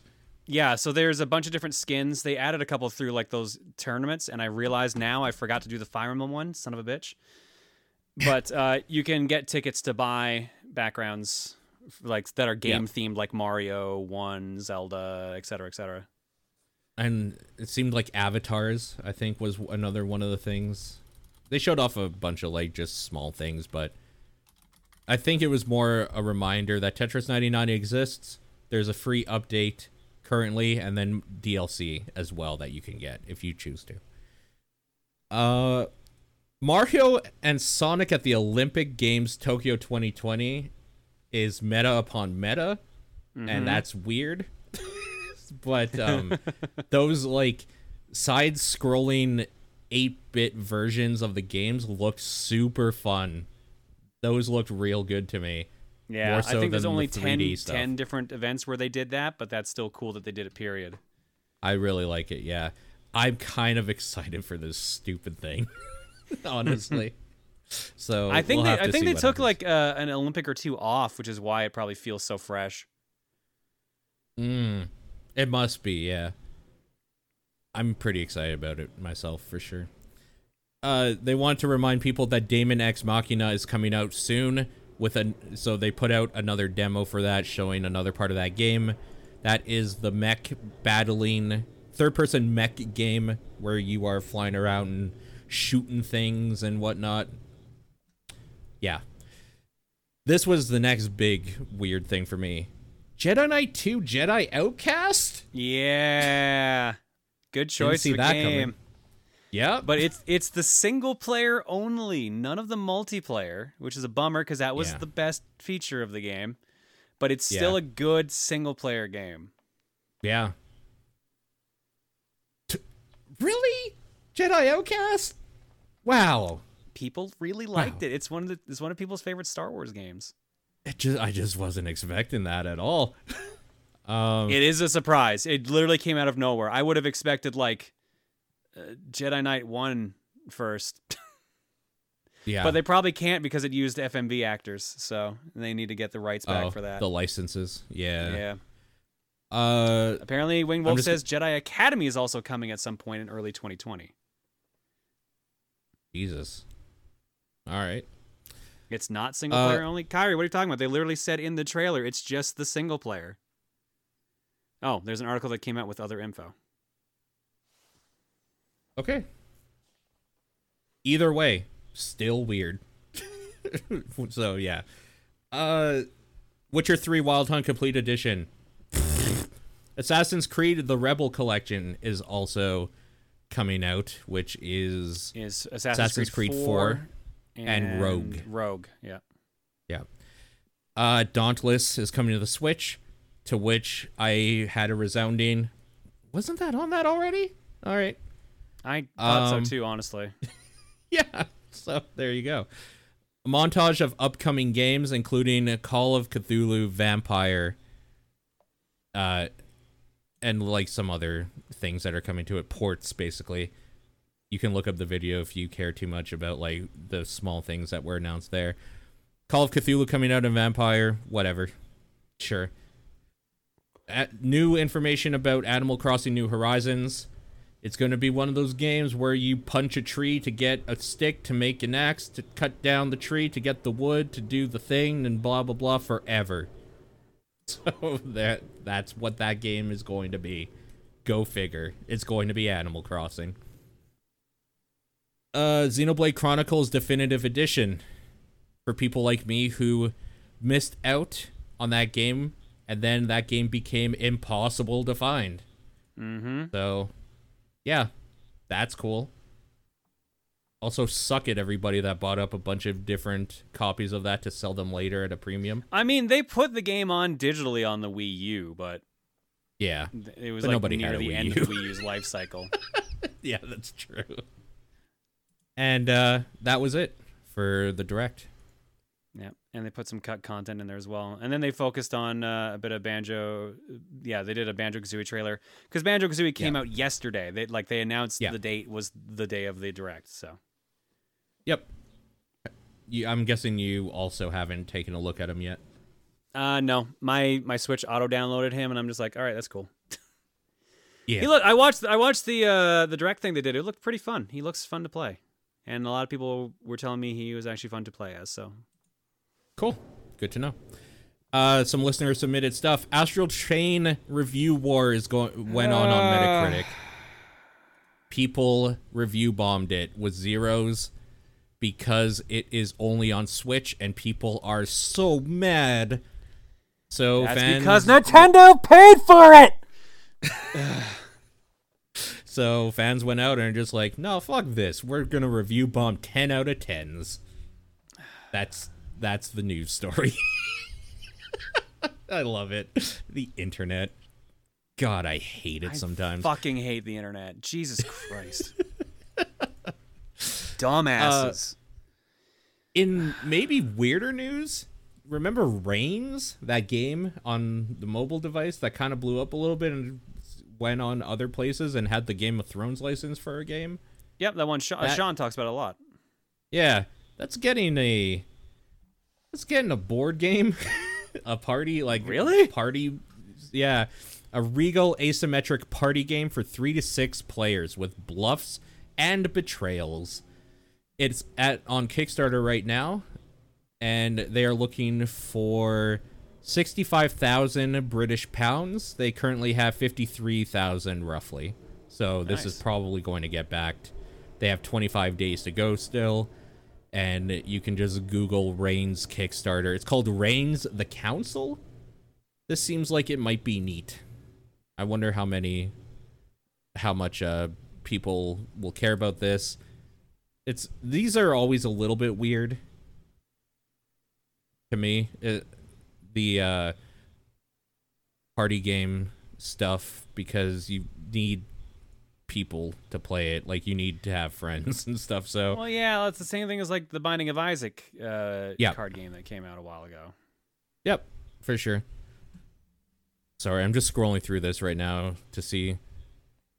This looks like it'll probably be pretty fun, pretty cute. So if that interests you, you can check that out, maybe back it and get a version of it that'll likely be much cheaper than when it actually releases and is in a store for like 3 times the price. Reggie from Nintendo, as they call him, former Nintendo of America president, Reggie Fils-Aimé, is going to teach at Cornell University. That's his next step. I guess. Yep. Guess retirement really wasn't for him. Yep. He definitely does. I think if you were the president of one of the biggest companies in the world, I don't think you're the type of person who takes to not doing things. That's fair. Very well. Yeah. So that's kind of interesting. He's going to have his first talk at Cornell's Dyson School of Applied Economics and Management on October 21st, apparently. Apparently it's free and open to the public. If you're in the area and you can make that, I think that would be one of those lifetime experiences, especially if you're like a business major or something. And this is just some good news, like some nice news to get for once. Gears of War 5 has 19 LGBT pride flags in it. Oh, look at that. Yeah, they're actually pretty inclusionary, which is really cool. Which you wouldn't expect from Gears of War. I mean, kind of. So me being who I am, I don't understand what the difference between these flags are, but the fact that there's this amount of representation for a very invisible sect of gaming is very, very cool in like one of the biggest games of the year. That's super dope, and more people need to do that. Like, honestly, when you look at this shouldn't be news. Their colors on like fake game stuff, they could have just, like, every game could do this, but this is a good first step and I like it, so I was happy to see that. I've been wanting to do this for a while, but I always forget, so I wrote it down this time. I'm going to give a quick rundown about free stuff you can look at right now at the end of news every week. Specifically for PC, because that's what I play on, but because Sean usually does it for console. Epic Games Store free games this week, starting today. The End is Nigh and Abzu. You can download those for free right now if you want. And if you have Xbox Game Pass on PC, the games they added this week were Blair Witch Project, when that released last Friday, and Dead Cells is now available. So there you go. Holy shit, that's a lot of questions.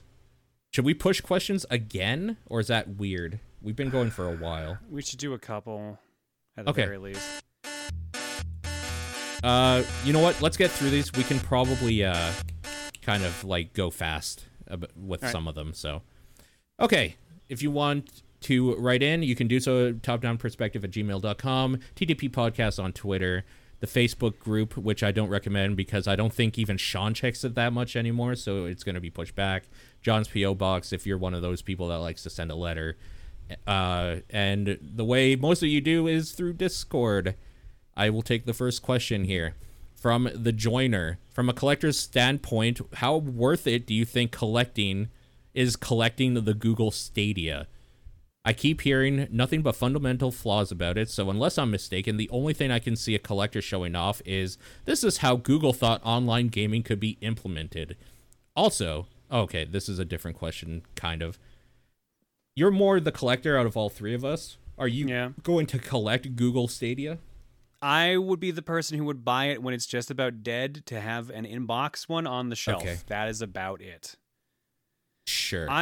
Although alternatively, of course he did, but he also lives somewhere where the internet's probably good enough that he can use it for what it's intended for. Sure. Like, I would be an edge case of like, I would also probably get it near launch to see how well it worked in our area, because I am legit curious about it. But as a collector, I would like not buy games on it. It would not be my like default platform. Yeah, I guess like the big question here is for anybody who's wondering this, did you care about like the other 2 or 3 major platforms that tried this before? Because Google Stadia is not the first time they tried cloud gaming. You mean like OnLive? Yeah, OnLive. There's like 2 more that I don't even remember because they died instantly, basically. Well, this is the one that's got the most potential to survive, and yet at the same time, I don't think it's going to go as far as they hope. Yeah, I don't know. I'm going to keep an eye on it, but it's going to live and die based on the way it works. It's going to depend entirely on how the first couple weeks go. Yep, agreed. Second part of the question, kind of. Also, are there any other consoles you can think of, despite their rarity, aren't worth collecting due to future circumstances making them obsolete or the like? The Ouya. Yeah, the Ouya. The store doesn't even exist anymore, so you can't even buy games for it anymore. But man, I've heard it's a pretty good emulator. It's not a bad emulator box. And even like as a collecting thing, it's kind of like a wet fart. Like that's not really a collecting thing. That's a good answer. I think that is the answer, frankly. Other answers would probably be like some Tiger Electronic games, like the little handheld games that you would have gotten in stores. Those are worthless. The Gamecom and stuff like that. Yeah. And any of the weird, like when the 3DO and the PC Engine and stuff like that were kind of fighting, and they kind of let licenses do different things with it. Those like weird off-brand ones are generally garbage. So any of those, I think the Ouya is still the winner. So here, do you got the next question? Yep, give me a sec here. Next question comes from Hebrew Lantern, who says, "What is your favorite video game box/label art, whether or not you like the game? Alternatively, what is the worst box or label art on a game that you like?" Okay. I really like those early 90s like box arts. Yeah. Like I'm a big fan of bad box art Mega Man. It's really good. Yeah. I actually also really liked when Capcom was making fun of bad box art Mega Man with Mega Man 9. Like, have you seen like Mega Man 9 was a digital game, but have you seen like the box art they made to promote it? It's actually really good. It's so good. Yeah.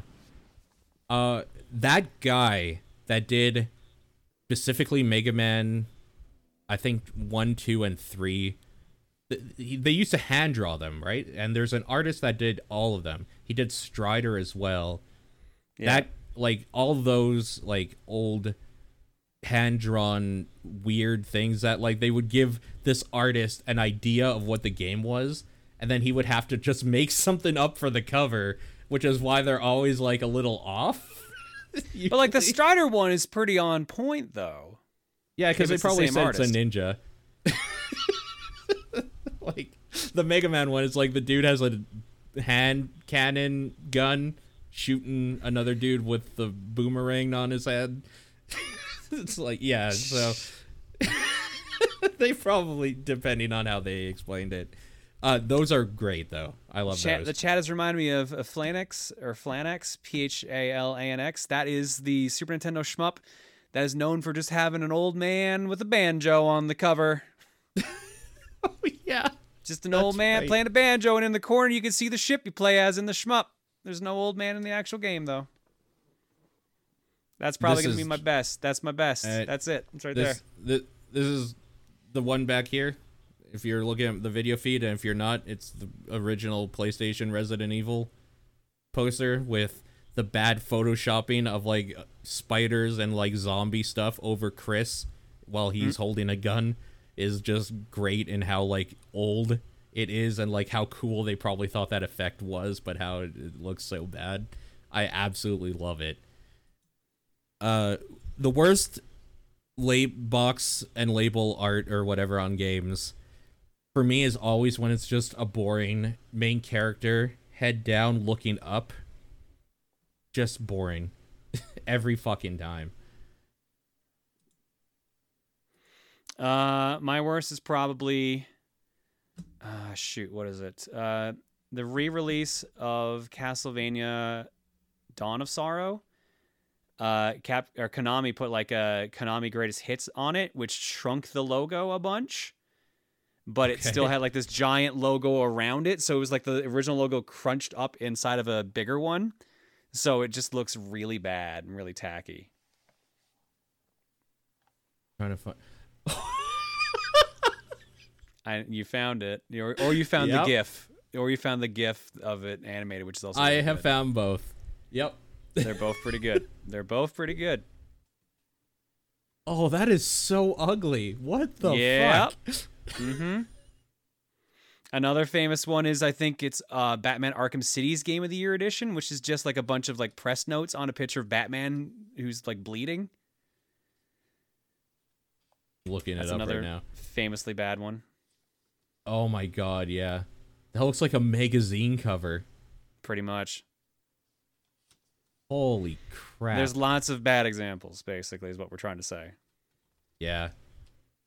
You know what's great is when there's a cool image inside that you can flip the thing around, because it's obvious that like production or somebody in like a producer or something really wanted all this information specifically on the cover, but the people that made the game wanted like a cool thing you could put on your shelf, so they hid that on the insert that you can like flip around. Those are dope. Specifically BioShock is what I think of when we talk about that. All the BioShocks have like a reversible side. Spider-Man for the PS4 has one. Yeah, those are great. I love them. Okay, next question.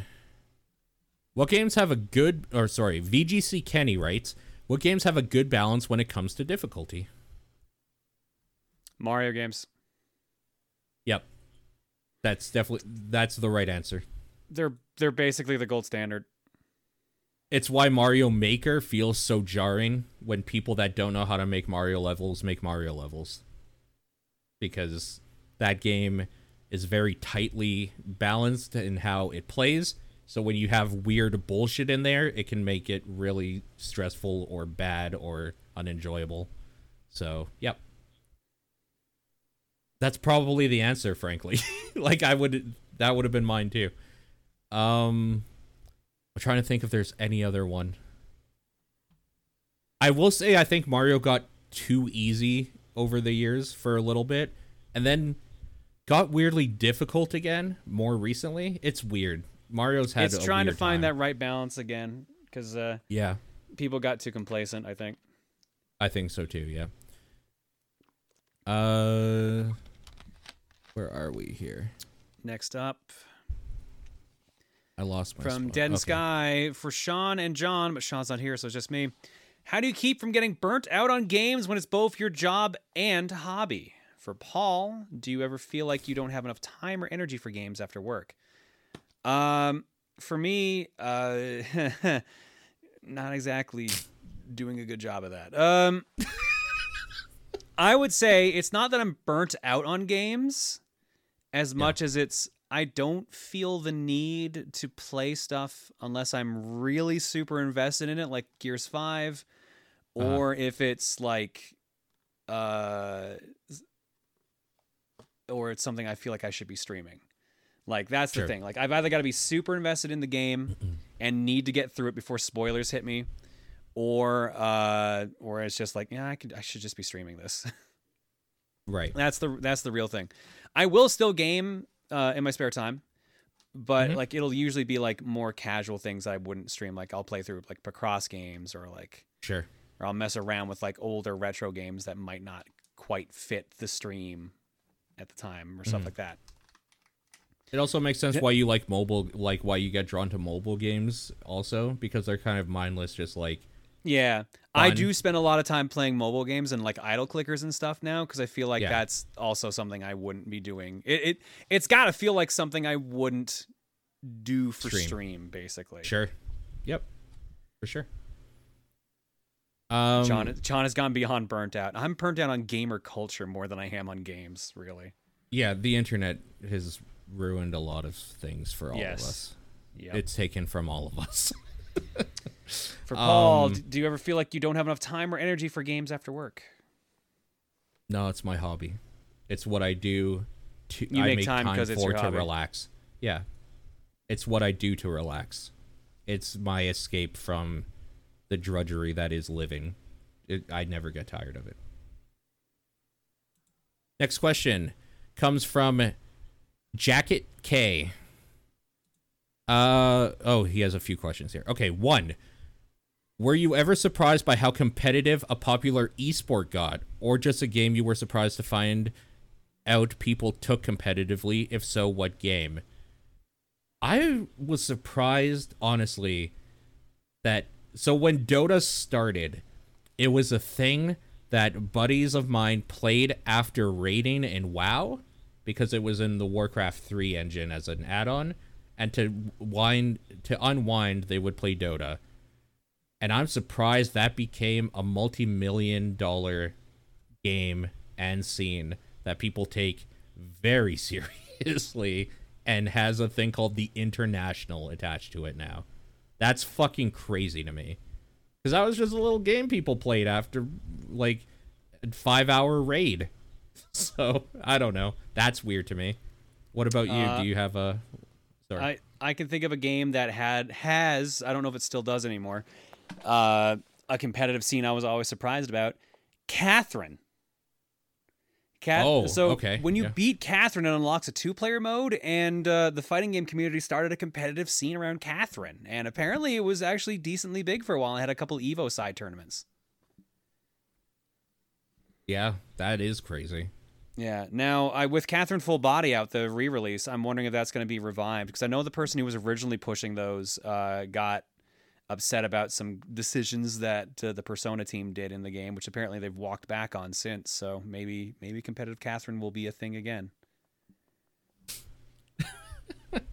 So I think this is one Sean pulled last week, and he usually deletes all the context stuff before, just because so we're not reading forever. But I know the reason why this came up is because Jackie K was saying something about Mario Party as an esport, and I thought that was funny.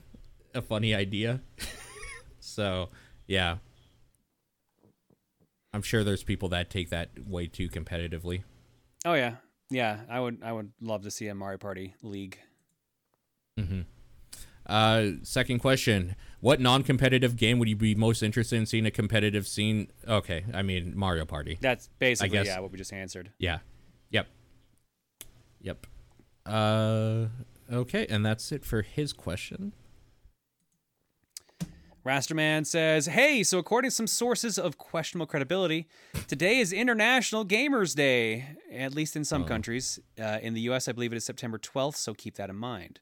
Considering that there's a Kotaku article that flat out treats it as nonsense, have you ever heard of any other nonsense days that somebody made up just for the fun of it? For example, recently we had a hashtag day on Twitter, so that's neat. I mean, at this point, there's like a dozen like international bacon days or like burger days. So May the 4th be with you. Yeah. What's the one that people usually respond with? Like the Revenge of the 6th or something like that? That's pretty good. I don't think I've heard that one. They're all nonsense. Yeah, they're all nonsense. They're literally all nonsense. They're all nonsense. Yeah. Second question. Imagine now you were that person. In other words, imagine you were to make up a holiday for today. What would it be about? Does the date matter in any way? I mean, is there something special about today in particular for that holiday? How can people celebrate it? Do you believe in a couple of years people might start taking it seriously? I'd love to know what you think.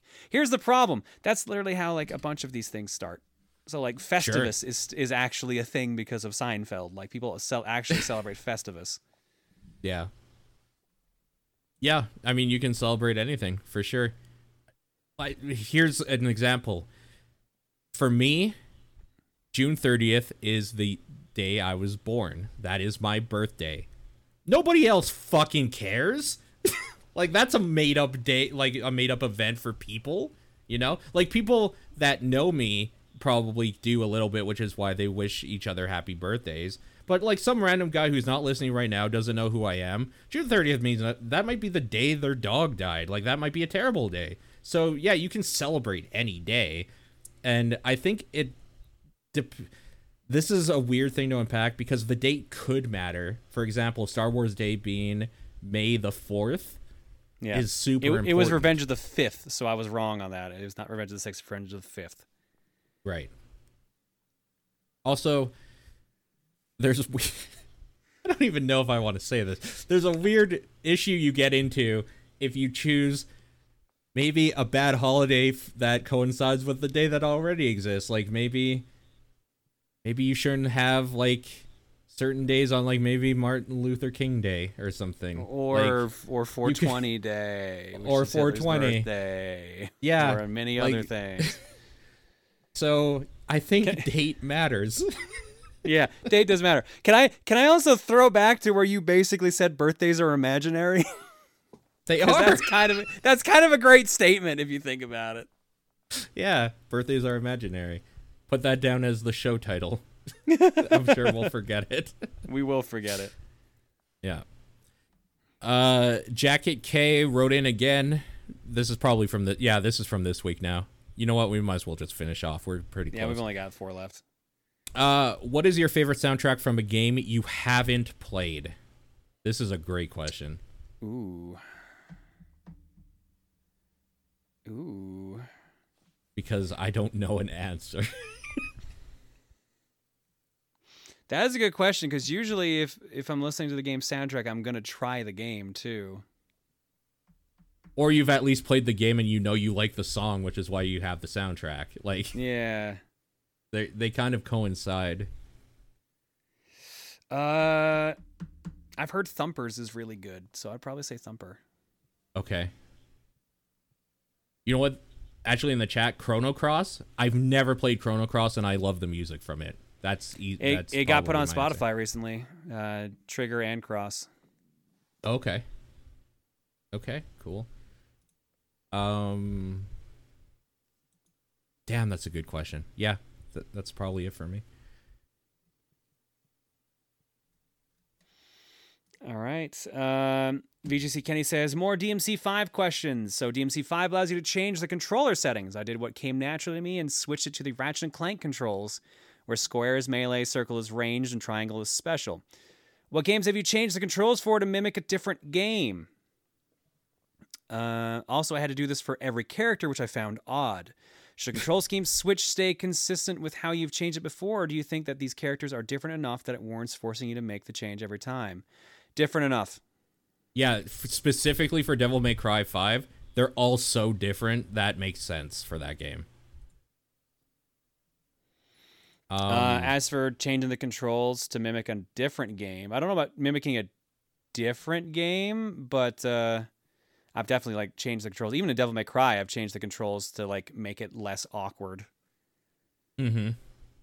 Or like to like make it easier to like combo certain things. Like in Devil May Cry 4, Nero's gun had a charge move you could use, but holding that down while also doing like the jumping and slashing needed for combos was really awkward. So I moved it to like a trigger or bumper to make it easier to do while working in with all the other combos I do. Mm-hmm. Every shooter that doesn't use Call of Duty mapping, I change to Call of Duty mapping. I was going to say the same Halo, thing for Halo. weirdly enough. Yeah, I was going to say for Halo. Halo's different enough somehow that like it just feels natural when I'm playing Halo. I know what to do. I will say I've thrown a few grenades accidentally trying to aim down sights and stuff, but you know, you get used to it after a second. But yeah, every shooter I usually try to change to feel like Call of Duty. I guess anything with like Devil May Cry is a good choice here. Anything where muscle memory takes over a lot more than actually thinking. All the Souls games. If you have an attack that isn't on R1 and R2, my brain can't play your game if it's a Souls-like. And if you don't have like a dodge, evade, or roll on like circle on a PlayStation or B on an Xbox controller, my brain will just always fail randomly. Even if I'm 20 hours in, it will randomly fail if it's not set properly. It's weird. I'm 3D Homer asks, what animal in a video game would you most like to eat? Chocobo. Yeah, Chocobo would be pretty good. Pretty good. Trying to think of something that would be nice and meaty. Probably like a Rathalos. Yeah. Rathalos would taste... I think like a dragon. Spicy. Probably, like I would a assume dragon. so with all the fire. Yeah. Yeah, there's probably a monster. I wonder if that's cheating. It's like, what animal in a video game would you most like to eat? One of the deer in God of War. I want to eat a deer and Deer Hunter, please. Yeah. You know, food that we already eat. I guess this is tangential. Anytime there's a cutesy, like, anime sushi, I always want to eat it. See, that reminded me bad. of, was it the ice cream Pokemon? Okay. The ice cream sundae one, like Milfoy? I don't remember what the hell the Pokemon's name is, but yeah, that one. Yeah. Yeah, that's pretty good. I like that. What Pokemon tastes the best? Probably that one. I would assume the ice cream one. Or no, what's that that cake one that's new for Sword and Shield? Probably that one. I have no idea. Yeah, Vanilla. probably. Or no, Vanillix was the ice cream one. The new cake one. That's my vote. Yum. I'm just going to quickly read the last question so we can get out of here. What's the most annoying mechanic you've had to deal with in a game? What's the game and what's the mechanic? Underwater levels, always. There are some exceptions to those, but that's a pretty strong one. Ice physics would be my answer for that as well. Physics. This feels like a question we get regularly enough that the answers are there. Yeah. They're set. I feel like I'm trying to think of just a specific game that has a specific mechanic I hate. I'm trying to remember what the hell it is. Not having continues in brutally difficult games. There we go. Oh my god. Maybe this is spoilery, but Eagle Island. I wasn't gonna say anything. Oh man. I wasn't gonna say anything. If you're not a Patreon backer, you might want to hear become this one. Become one. You might want to hear that one. Holy fuck. Okay. Again, if you want to write in, topdownperspective@gmail.com, TDP Podcast on Twitter. Discord is probably the best way. We highly recommend you just join up and do it through there. John's P.O. Box is another way if you're one of those crazy people that doesn't use the internet. What's your game of the week?